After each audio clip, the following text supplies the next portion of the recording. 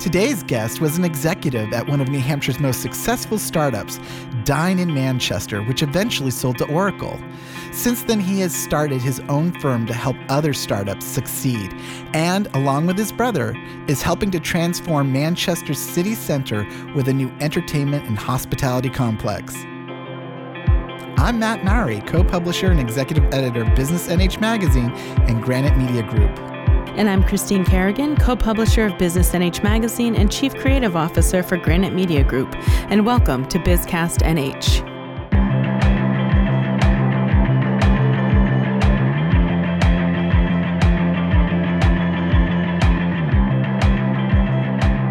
So, Christine. Yes. I'm so glad we have today's guest because we can probably pick his brain later because, you know, while Business New Hampshire Magazine is celebrating its 40th anniversary, can you believe it? I know, isn't that great? That's amazing. I feel like we're a startup because you and I bought this business just over a year ago. Yes. And we are discovering I have so much more sympathy for my readers than I've ever had in my life because I now know what they have gone through. Yes. Yes, we're now seeing the entrepreneurial journey from the other side. That's as right. Entrepreneurs ourselves, and it's quite something. So, year one, what were some of the things that surprised you about being a business owner? What didn't surprise me about being a business owner is, I think, the question. So much. I mean, being in a business I was with the company for, I want to say 16 years before we purchased it. And you think you know what it takes to run the company. And then once you actually take on those reins, it's something new every day. And you don't know what's going to come down the line. And I think, and you and I have talked in the past, or actually just recently, about how, you know, even though you feel like you're checking things off your list, you don't feel like you've gotten anything done because there's just more and more and more being added to the list. The list doubles as soon as you get through one column of it. You're like, yes, oh no. Right. And it's the challenges that come up with it. I mean, like you said, I've been with the company for 22 years. But when you are then in charge of everything, you know, it's amazing. Even just the bureaucratic stuff you have to deal with. Like we had an employee move over the border into Maine. Yes. And you would think like, oh, that's not a big deal, except, you know, we are a primarily work from home company now. Mm-hmm. We're remote. And so trying to deal with the state of Maine to figure out what we need to register as with them. I mean, we were 3 years past the pandemic. Like this should be old hat by now. And the fact that we called the state of Maine and their response to us was, you need to read the RSA. No, that's why I'm calling you. I'm not a lawyer. I just need to know, what do you need from me? It was amazing to me just how much time and effort you have to spend on things that you think would just be easy. And I think that's been our mantra, like nothing is easy. I think so. You're definitely right. You're definitely right on that one. So I think one of the lessons I've learned as well is I have to be very cognizant of my time. I have to be very strict with my schedule because there's so much to do. I really have to make sure I'm planning out my day properly so I can get to everything. You know, I want to get to whatever the employees need from me. I want to make sure I have time to get them what they need to get their jobs done. And I also need to find time to get my job done as well on top of all of that. So I really have to be very strict with my schedule and make sure that I stick to it as best as I can. That doesn't always happen, but I try my best to make sure I stick to it as best I can. I know. I think people have this, you know, because of popular media, you know, have this idea in their head of being the boss is like, you're telling everyone else what to do. It's like, no, as the boss, you have to make sure you're not their impediment. Like our job definitely is to remove obstacles so that they can move what they're doing forward. And if I'm not doing that, then I'm one of their obstacles. Absolutely. It's like, I don't want to be that. Yeah, that's a tough line to walk, you know, because you want to make sure that you're staying out of the way but giving them what they need and finding time to get it all done. Yeah, it's quite a challenge. And I think that can lead us right into our guest today, because I'm sure he'll have a lot of insights about entrepreneurship Absolutely. as well. So I'd like to welcome our guest this week is Kyle York, co-founder and CEO and managing partner at York IE, a strategic growth and investment firm for technology companies. He started his career at EdTech vertical SaaS company Whipple Hill. As CRO of Dyn, he led the company to $100 million in annual recurring revenue and a $600 million acquisition by Oracle, where he was a general manager and vice president of product strategy for the cloud infrastructure business. Today, he works closely with entrepreneurs, operators, and investors to help them build good companies, create new jobs, grow generational wealth, and impact the world. Advising and investing in hundreds of startups, primarily in B2B SaaS, he is a board member for several portfolio companies, including Cyberhaven, Flywheel, Our Work, Metadata, and Vetro. He is also co-founder of York Real Estate and of the third-generation family business York Athletics Manufacturing within York Creative Collective. Kyle has served as an independent board member for Ascent, Datanyze, FlowTrack, and Forsivity. His most successful startup engagement to date, Fastly, IPO'd in 2019, peaking at $13 billion. Wow. He has been featured in the Wall Street Journal, Entrepreneur, New York Times, TechCrunch, USA Today, and Wired, and on broadcasts such as NPR's All Tech Considered, NBC's Today Show, and PBS Frontline. The York Family Foundation and York IE provide nonprofit support and board work to Boston Children's Hospital, New Hampshire Tech Alliance, Stay Work Play New Hampshire, Manchester Historic Association, Manchester Boys and Girls Club, among others. Kyle was named Entrepreneur of the Year in 2021 by the New Hampshire Tech Alliance and serves as chairman of the Entrepreneurship Executive Council. He and his brother Travis are the driving forces behind Queen City Centre, a new entertainment hub in the middle of Manchester that will be brimming with activity by summer 2024. So welcome to the podcast, Kyle. That's quite a resume. Yeah, and that's our show. Yeah, exactly. I think you guys covered it. And we'll wrap it up now. And it was all really easy, guys. It was an easy journey. So I don't think we need to go into it. I'm sure. All right. So, Kyle, there's so much for us to delve into. And first of all, I have to say congratulations, because among your many accolades, we've just added a few. You were featured. York IE was featured in the November issue as one of the 4 companies to watch in New Hampshire. And our January issue is just hitting we're celebrating our 40th anniversary by profiling 40 influencers, of which you're one of them. So we are thrilled to have you here today. Let's delve into this very storied career of yours. And let's start with the family, because that seems to be the seed of it. We had your brother Travis on a few episodes ago. What was in the family water? I mean, where did all this entrepreneurial spirit come from? What has led you to be able to have this career you've had? Yeah, great. Well, thank you for having me, and thank you for the recognition. You've recognized me and my companies and colleagues, Dyn, Oracle, now into York IE, over the last decade, 15 years since I've been back in New Hampshire, and it's very much appreciated, the work you guys all do. So thank you. You know, the family business originally, back to the roots, was actually a footwear manufacturing business, and that was in the R.G. Sullivan Cigar Building in downtown Manchester. At one point in time, as you all know, the mills in Manchester were manufacturing textiles. There was a big shoe industry, and it was actually called Indian Head Shoe Manufacturing back in the day. And that was actually my mother's father and his family. There were a bunch of the Danish family, Greek families in Manchester. And they actually operated that business from 1946 until I think the early 70s. And that's actually when my dad had married into the family. And he was on the first floor of the cigar building as became Indian Head Athletics, which was actually a shoe outlet store to start. And he moved that up the street, which is now Shoppers Pub and Eatery, where we put a bar and grill in. If it's a little plug, if anyone's downtown for an event, check it out. But that was actually a college roommate out of Bentley who has Shoppers in Waltham. And we, in college, over a few beers, told him, hey, when my dad retires, let's put a sports bar in the sports store. So, nice. We grew up in the family business. There's 5 York brothers. Travis is the oldest. I'm the middle.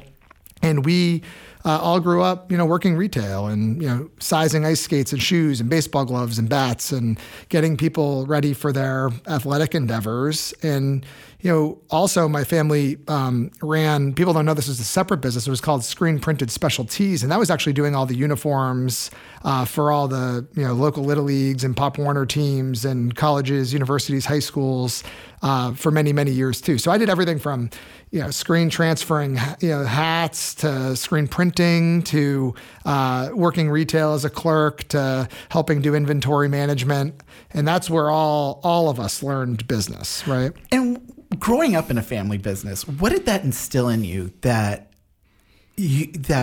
led you to the success you've had today? Well, I think first and foremost, what I always saw is that you have to kind of try to control your own destiny. The thing that I would always juxtapose was friends whose parents worked in large corporate America.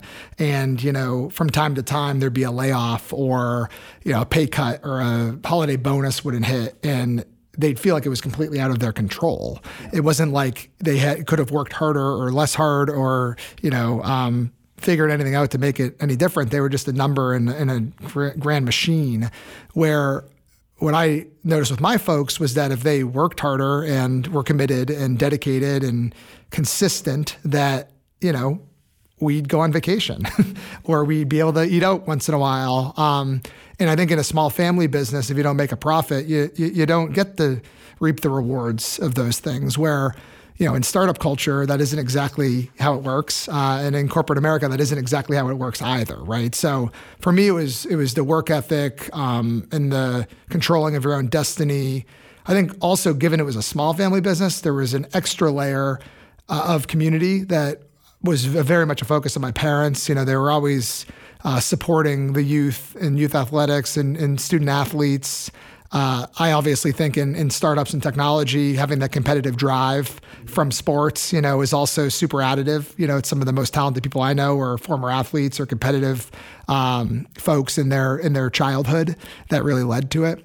And those are the types of things that we really learned. I think it was also, there was 5 brothers. So we were also, I always hear like a lot of siblings, grew up with big families and fought. Yep. I think for us, it was more about like, who are we going to fight together than it was necessarily too many. I can remember a few, Watch out for the York boys. Yeah, exactly. I can remember like a few things. There's actually a great story of, I've always been the most aggressive, even as a child in sports and in life. And I remember I was talking smack to some much older kid on the bus as like a 3rd grader. And, he like pushed me or something, and Travis actually ran up to the front of the bus. I was in the front of the bus, he was in the back, and he knocked the kid out. Oh, wow. And we both got in trouble for it. Obviously, got reprimanded by the principal. And it's funny, to this day, my dad tells a story about how he was like not really mad. He was kind of like, yes, don't hit anybody, but he loved that my older brother was sticking up for me. Right. And he came to the rescue. Exactly. And there's many stories of that. My brother Evan, who's above me in high school, also, coming to bat for me. And usually it was me running my mouth or, thinking I was bigger than I was or whatever. But like, there goes Kyle again. There he goes. And I actually I think that's kind of manifested its way into my own career, right? I mean, I sort of go for it and, need a great team and support around me to, cover me up and hopefully not get in fights, but help me kind of get to the next level and be that support infrastructure that everybody needs to be successful. So how did you get interested in the tech field and what drew you there? Yeah, well, when I went to Bentley back in the early 2000s, Bentley Business School in Boston, outside of Boston in Waltham, Mass, they actually gave a laptop to every kid, and that was pretty revolutionary back then. Every kid when you got there, it was part of your tuition. You'd get a laptop, and on the laptop it was loaded with all the latest software technologies, and they even had a trading floor that's like was the backup to the stock exchange. If the stock exchange ever lost power or had some natural disaster, you could go to Bentley and traders could trade. And so it was really cool. And a lot of people didn't know that. And that was a big part of the tour when you were there, that they were leading technically. And so I actually interned first back at a firm in Nashua that was, you might remember, it was called New England Interviewing. It was a market research firm, and I loved it, but everything they did for market research, they hosted like focus groups and panels. And I remember my job as an intern was, let's say we were doing something for Jell-O. That was one of our clients, or Mattel Toys. You'd have to go through the index cards that were all filed not digitally. And you'd have to like call all these housewives and be like, hey, you got kids between the ages of 10 and 14 who want to taste chocolate Jell-O. Oh, wow. We're putting this weekend. And literally, I remember thinking to myself, wow, this should be technology even then, right? On 2000 or whatever that was, 2001. And so the next summer I said, man, it would be really great to find a tech company. I'd love to learn more about software. And I was fortunate enough to find Whipple Hill, which was actually in Bedford, New Hampshire. They ended up scaling and selling to a company called Blackbaud out of South Carolina. I remember Whipple Hill when it was here. Yeah. And they did private school software. So if any listeners, kids went to prep schools or private schools or worked at schools or alums of schools, they were the leading provider of private school software nationally. And I actually moved to California for them too. That's a part of my story that a lot of people don't realize, that I did leave and made my way back to the Granite State. But yeah, that was a really great driver. And I actually interned there and stayed over 6 years through my entry-level jobs, moved to California. It's the best thing that ever happened to me. And I actually remind, and you'll appreciate this, but I remind a lot of undergrads this today, like, hey, where you intern and what industry you might take your first job in, or might be where you stay. So like try to choose wisely even early on. And I do find that a lot of people I find that are really, really successful or accelerate success younger in their careers, it's because they were pretty consistent about the industry they stayed in or the expertise they garnered. They really use it as a stepping stone to learn and evolve in that space. And that was a big thing for me. So what drew you back to New Hampshire? Well, so I moved to San Diego, which, it's tough when you go there to come back. I was going to say, it's gorgeous there. I mean, the weather, the city. And I think my mom didn't talk to me for 6 months when I moved. She denies it now, but like that's true. She was so mad. And again, I think part of it was, you go to California and, I didn't go straight to Silicon Valley, but I went to chase the technology, mecca a bit. And, I think there's also the fear of the beaches and the palm trees and maybe you don't leave San Diego. For me, I knew that it was a transient move and that I was going to go make a name for myself and probably eventually make my way back to the Northeast, to New England. I didn't know if I'd necessarily come right back to New Hampshire, but I actually got a phone call from Jeremy Hitchcock, co-founder and CEO of Dyn, and he actually was a high school classmate of mine at West, Manchester West, and didn't know him that well growing up, but knew of Dyn a bit. I'd heard a little bit of what was going on. My brother Travis actually had done some marketing strategy, brand strategy for them. And he just called and said, hey, we're looking for sort of the founder we never had, the co-founder we never had. We didn't have a business kind of sales marketing expert on the team. We're mostly engineers, technologists. Maybe you can help us. So I came back and they're kind of the rest is history. I met with Jeremy first at Cotton Restaurant in Manchester. We sat at the bar. I remember on a cocktail napkin, I should have saved it. I mean, this big, he asked for a pen and he drew how the internet works and how the domain name system, the DNS, which is Dyn's specialty, how it actually worked. And I remember thinking to myself that day, like, man, this guy knows more about the internet and how it works than anyone I've ever met, but also really needs my help because translating that into business value is going to be very challenging because it's so technical. And I think I could do a good job at that. So that's what brought me back. Katie and I were getting married in Boston. And so it was an interesting thing because she was like, what, you want to move back to New Hampshire? Like, what do they do? I never heard of it. I don't know if that's a good job to take. But I said, hey, we're getting married. We're planning the wedding. Maybe it'd be easier if we move back. I take the job and we kind of do all this change at once. And I'm glad I did. And both have worked out, by the way. 3 kids now, very happy marriage, and also the career, as you heard about in the bio, has been pretty fulfilling. I would say so. So can you give us a little bit more insight about what your role was at Dyn and what you did to help grow that to that $100 million and then eventually the acquisition by Oracle? Yeah, so I ran all the, outside facing functions of the business, all the sales, marketing, business development, client success, all that rolled into me. So I was the chief revenue officer for the majority of that time period. That was sort of a new title back then. It's a big title now in software and SaaS. But back then, I remember everyone thought I just kind of made it up. Which maybe we sort of did. But the reality is, in a software business, it's a subscription business model. So, whether it's a new client, an expansion of an existing client, the retention of an account, the end-to-end, kind of revenue life cycle of a customer needs to be, the buck's got to stop with somebody. And you guys are feeling that now as entrepreneurs, right? Like, at the end of the day, who's accountable to the success and failure of the business? Well, whoever controls the revenue, right? And that's just the way business goes. So that was my role. And obviously we scaled to about 500 global employees. All the international teams were sales and marketing teams, so they all rolled into me. And it was a heck of a run. It was also, I didn't say this then. I used to pretend I was a lot older during this run to show that I had experience. But that was from 26 to 33. Was that experience?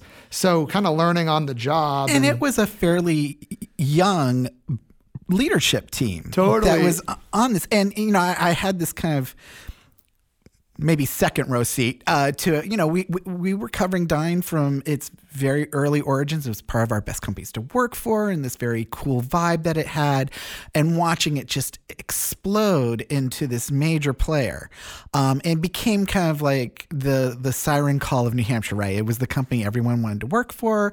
It was held up as the gold standard of what a startup in New Hampshire could achieve. It had no reason to succeed to the degree it did, being in New Hampshire, obviously really smart people running it, but fairly young, to be able to grow it to the extent that you all did. It was amazing.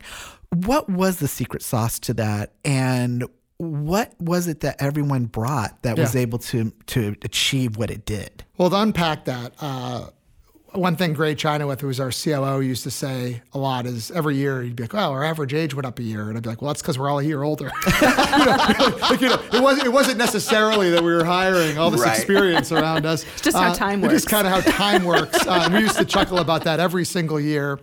But it was a very young team, but it was also a very inspired and aligned team who all very much cared about succeeding here where we were. And each of us, I think, had a different story of how people told us we couldn't be successful in technology back in New Hampshire, right? I mean, I was told that straight to my face by some very prominent West Coasters saying, "You're never going to be successful in technology not based in Silicon Valley."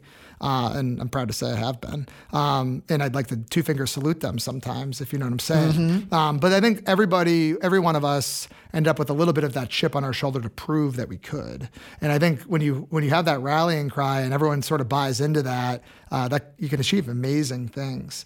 The second thing, and this is more personal for me, was I was selling prep school software, and at the time back then when I took the job at Dyn, there was like 4,200 private schools in the world, right? And one of the challenges I had is that my pitch was my pitch, and I was sort of just saying it over and over and over again for 6-7 years. But that was the market. That was the market opportunity entirely, right? And so the thing that excited me about Dyn is, and I remember saying this specifically to Tom Daly, who was Dyn's CTO as well, was, so you're trying to tell me this technology can be bought by anyone with a website? And he's like, yes, anyone with a website. I'm like, I'm in. Because all of a sudden now the total addressable market, the market opportunity for Dyn was anyone with a website on the internet, right? And obviously we're going to focus on larger websites to have larger paying clients, but that became a huge, huge realization that the most important websites in the world could rely on us, and why not us? Why wouldn't they leverage us all from New Hampshire? So I think it was a lot of things that came together. It was a culmination of ambition and aspiration and sort of inspired team rallying. It was, the technology was the best in the world at a very specific thing. It really rode the cloud computing revolution and the subscription SaaS business model revolution. And we really grew with our clients. As the web grew, we grew. And it was a huge catalyst, I think, for the state's economy. Certainly for even like downtown. When I think of like downtown Manchester's foodie scene, bar scene, all the residential development that's going on. I think a lot of that was made possible by the early showings of the Dines, the Single Digits, the New Formas, several great companies that had a lot of success along the ride. But yeah, I mean, it really was a incredible journey. I mean, I miss it. I mean, I think all of us do. I at least once a week hear from somebody. I work with a lot of Dine people still, of course, but I hear from random colleagues all the time sending me random marketing campaign T-shirt pictures, or someone was just asking me if I have any photos of South by Southwest venue where we used to host a big party down there. But yeah, it was an unbelievable journey. We'll be right back.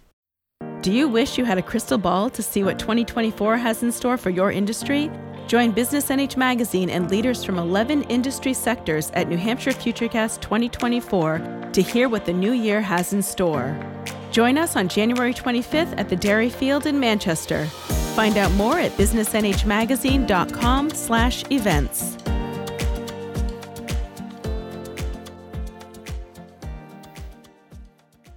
And we're back.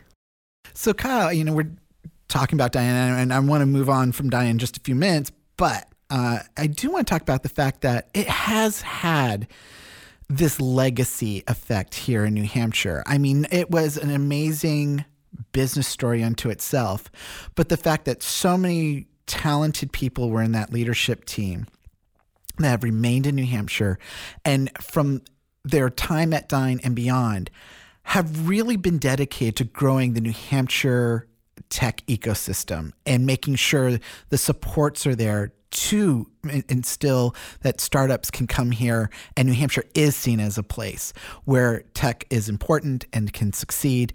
Can you talk about your path, after this huge payday that you all rightfully landed is selling for $600 million, the company.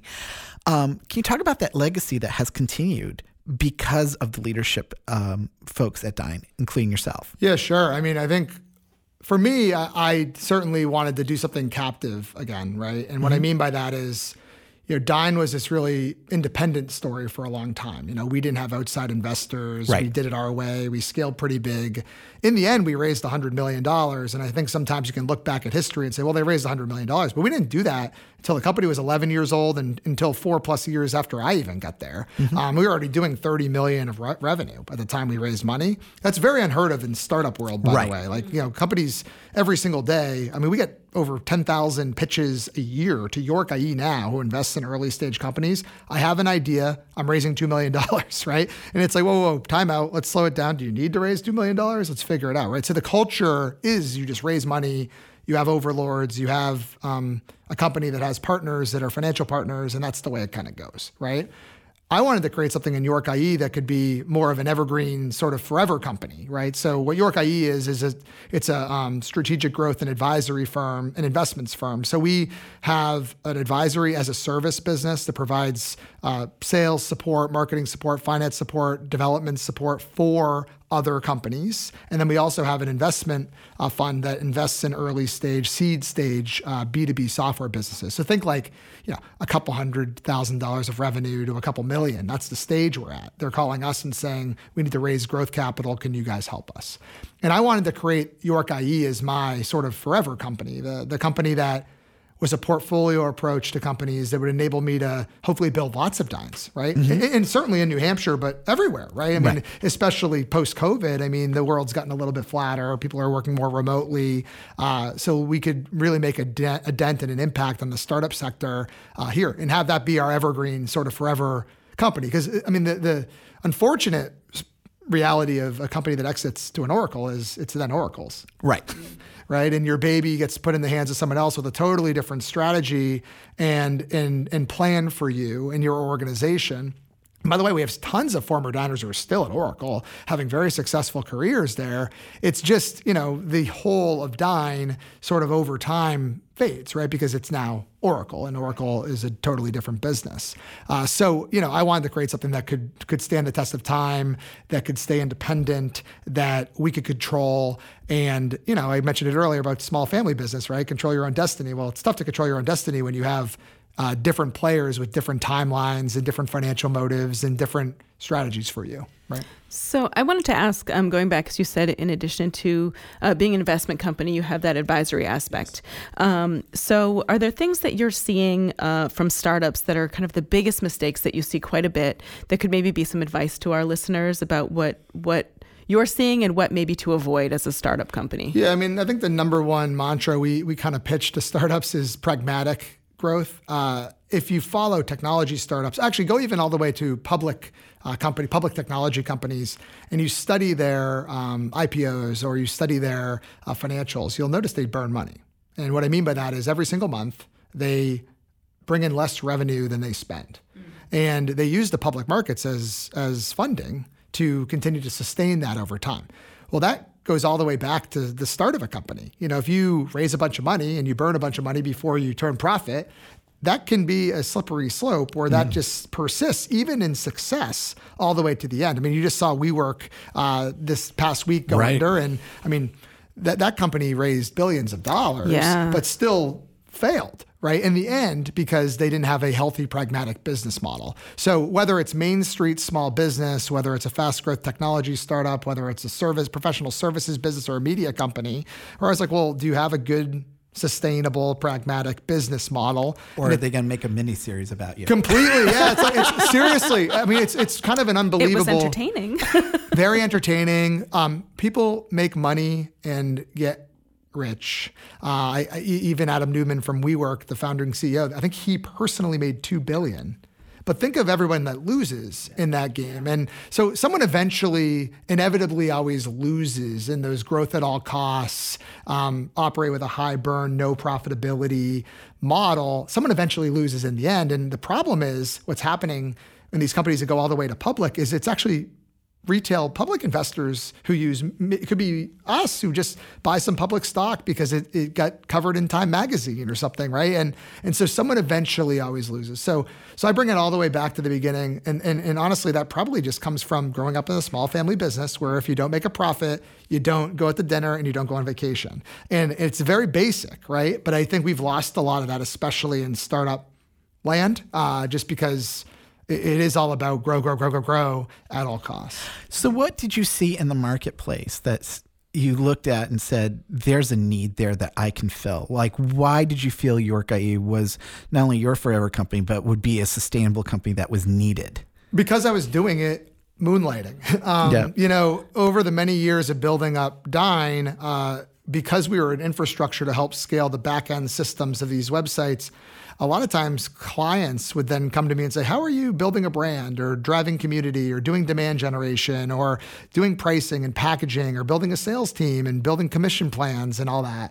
And so as that started to happen, I started to get asked to do board roles or angel investing companies. And so did Jeremy, so did Gray, so did Corey, so did a lot of different leadership at Dine started to just, put little investments in startups. And that's actually where in the bio you mentioned Fastly, who ended up going public and peaking at $13 billion through COVID because they do digital content delivery behind websites. And during COVID, we were all online. Right. And Zoom was their client and they were the digital infrastructure behind that. So like it just there was a lot of companies that got the COVID bump big time. Yeah. And that's what happened. That's what actually ended up happening to Fastly. So I think it's those are the things that kind of make these tales all kind of happen. But I was doing it, right? And so also on the operating side, so that's as an investor advisor, on the operating side, I just felt like the places that we needed to go as young entrepreneurs, first time, Jeremy, Tom, first time founders to get help and support were sort of failing us, right? Or super expensive or inaccessible or siloed or indifferent to the inevitable outcomes of our business, cared more about what it meant to their business.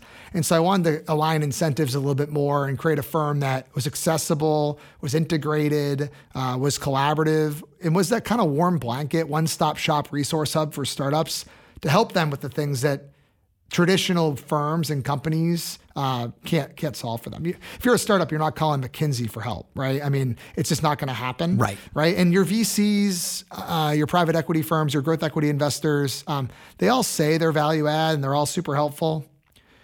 the business model they have doesn't support that, right? They don't have a lot of infrastructure or resources or people to do any work for them.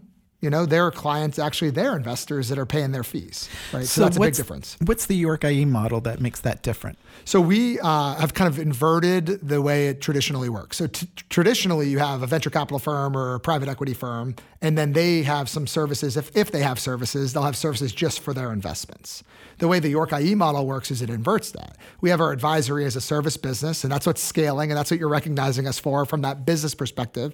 And that business can sell any company that's an investment or not, right? So any company from idea stage to pre-IPO, so we say private technology companies who want help with strategic growth can call us, and they can procure a service or capability through York IE.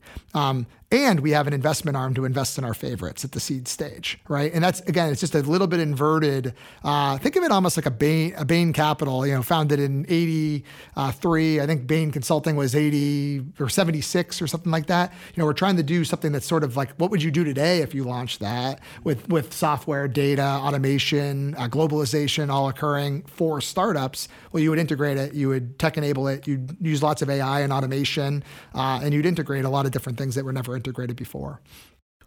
We were talking about the COVID bump that tech companies that were in the right space at the right time, really felt the positive, if you want to say it that way, impact on their companies, in word.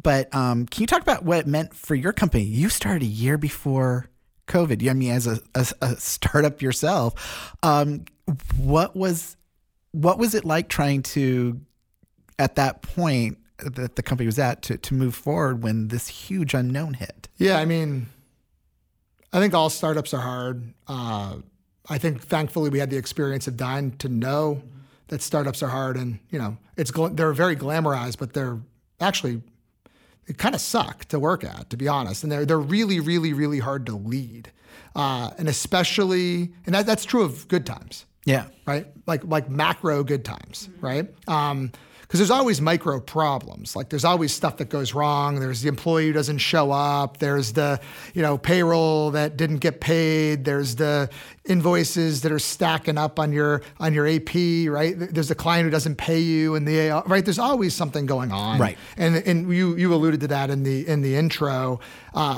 When the macro goes all headwinds, that's when, it really, really tests the resolve of entrepreneurs and founders. It was incredibly difficult for us because we just had started the firm. Right.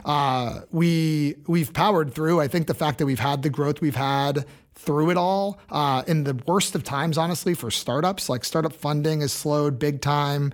There's been more startup deaths in the last year than there had been in several years before combined. Again, it's a trickle-down effect from public market economy performance, public tech stock, IPOs, late-stage funding, all the way to when we operate. And it's just a very, very, very, very difficult time for startups. Particularly in New Hampshire, there was a recent ranking that came out that ranked us pretty low for startup survival rate. I think, we were fortunate to have a team and a leadership team that many of us had worked together. Even the additional team that we've added of people who hadn't worked at Dine or Oracle, were service providers of ours or partners of ours or clients of ours or a couple degrees of separation away. So really close-knit group that sort of has battled together. I mean, through COVID, we also tried to flip it on its head, take the headwind and what could be a tailwind. And we accelerated investment in our India office as an example, where there's incredibly low cost and talented labor. And we now have over 100 employees in Ahmedabad, Gujarat, India. It's literally York IE. You'd laugh, Matt. I'll send you pictures after, but like they just had Diwali last week, and they're all celebrating. There's all in York IE T-shirts and praising York IE, and it's just like it's my last name. It's like kind of like it's like crazy. It's in India, and there's over 100 employees. So we took advantage of like, hey, maybe this is the time to invest in some areas of the world we know we'll want to get to eventually, but maybe now's the time to look at that and pass through those costs to startups because they need savings and quality work now more than ever, right? So I think you have to look at like the headwinds you face or whether macro or micro, and say, okay, what's my plan around those things, or where can I now invest or accelerate and turn that headwind into a tailwind? And that's what we've tried to do through the last couple of years. And we're coming to the end of our time soon. I know we're going to be wrapping up soon, but I do want to get into a little bit with the Queen City Center that you and your brother Travis are working on together. And that's going to be, it's planned to be a new entertainment hub in the center of Manchester. Can you give us a little bit of an idea of what that project is and what you're hoping that it will bring to the city? Yeah, for sure. I mean, so York Real Estate is our real estate arm, and we have, I think, over 110,000 square feet of space throughout Manchester. And the whole goal of it has always been, to support our commercial interests, obviously our commercial businesses. We have lots of companies. Why pay someone else rent when we can put our own businesses in the facilities that we own? But also to uplift the community for our employees and for, the other companies kind of in the halo. I want, first of all, my people to want to live and work in New Hampshire, right? I also want my kids to want to live and work in New Hampshire someday, right? And we kind of share that, my brother and I. So, we decided many years ago, we've owned the cigar building downtown, and we had kind of eyes on this industrial building next door. Travis and his marketing agency, GYK Antler, had been looking for a production space, a studio, because they do a lot of movie or commercials and video and photography shoots. And had a space Western, in Massachusetts. Again, it was really cool space, but not that convenient to their Manchester and Boston teams. And so we went after this space for years and years and years. Every 6 months, I'd reach out to the owner and offer to buy it. And finally, we were able to do it. And we knew that there was a use for that for his Big Brick Productions and GYK Antler, but also knew it was a really cool space that we could bring in some retail and some entertainment to downtown Manchester, and also fulfill the city's strategic plan of more green space, more connection between Elm Street and the Mill Yard, and also turn it more into a campus. So we actually even got the city to concede the roadway between our two buildings because we were the abutter. And that's actually our road. We own the road now. Both buildings own the road. And that's going to be all integrated into the outdoor space, the seating for Harpoon Breweries coming. So it's going to be just an unbelievable kind of campus environment around the commercial space we already own, plus this retail entertainment center. And to give our listeners kind of a scope of this project, I mean, this is not a little project. How big is this? Is 80,000 Well, square no, feet? I think combined, the two buildings are 80,000 square feet, and we're fully occupied in the R.G. Sullivan cigar building, right? We're on the top floor, and my brother's on the Travis on the bottom two floors. The new building, I believe, is 33 or 35,000 square feet. But then when you take into account, Harpoon's doing an outdoor deck, there's going to be outdoor space. Bar Life's going to be in there. Union Coffee. They're going to have outdoor seating, and Ashley's going to be doing outdoor, yoga, Pilates, different things. So when you take all into that into account, it's a pretty large scale project. It's not cheap, but it's a very long game investment. That's how we look at all the real estate stuff we do locally. And it was basically curated, right? It's not like you took over the space and looked for a bunch of chains to throw in there. Can you talk about what you considered for this space? Yeah, we certainly we believe downtown Manchester needs more retail and more entertainment. So that was a big deal. Not just bars and restaurants. I mean, the downtown is a tremendous foodie scene now and bar scene, but we needed to add some more kind of entertainment to it. So it was going to always be anchored by a brewery, hopefully a coffee shop, and kind of everything kind of came around that. But all of it was outreach to the business owners of those companies, asking if they'd have interest, right?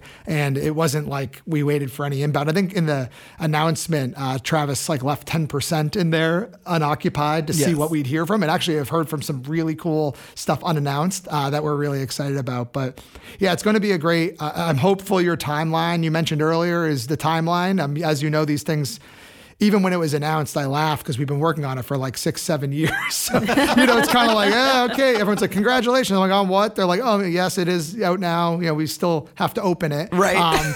But we're really excited. So come down, listeners, keep an eye on it. And, we look forward to meeting. We'll be hanging out there all the time. And in the interim, we'll be at Shoppers up the street. So, our other bar and grill. And you said you're shooting for summer of 2024. That's the game. That's right now. Yeah. And if you drive by it, they are doing a ton of infrastructure improvements already. Windows are being blasted out. It is giant inside when you take out all the walls. Because again, it's an industrial kind of warehousey looking building. So it's actually kind of shocking to walk. I did just the other day. I walked through it. I was like, whoa, this is so big. So I'm really looking forward to seeing how that, hopefully not only like is a cool investment and development for what we're up to, but for the whole city, and hopefully brings out other people thinking about their next development project or idea to be a catalyst to do it. Well, that's great. I mean, I'm very excited to see it. I live fairly local, so I'm definitely going to have to check it out once it's open. There's so much more that we could talk about today, but we have come to the end of our time. So I want to thank again Kyle York, the co-founder, CEO, and managing partner at York IE. We appreciate you coming in today and sharing your insights. Thank you very much. Thank you for having me. Thank you for joining us today. If you enjoyed the stories and information you heard on today's podcast, find more by subscribing to Business NH Magazine or visiting businessnhmagazine.com. I'm Matt Mowry. And I'm Christine Kerrigan. BizCast NH is a production of Granite Media Group.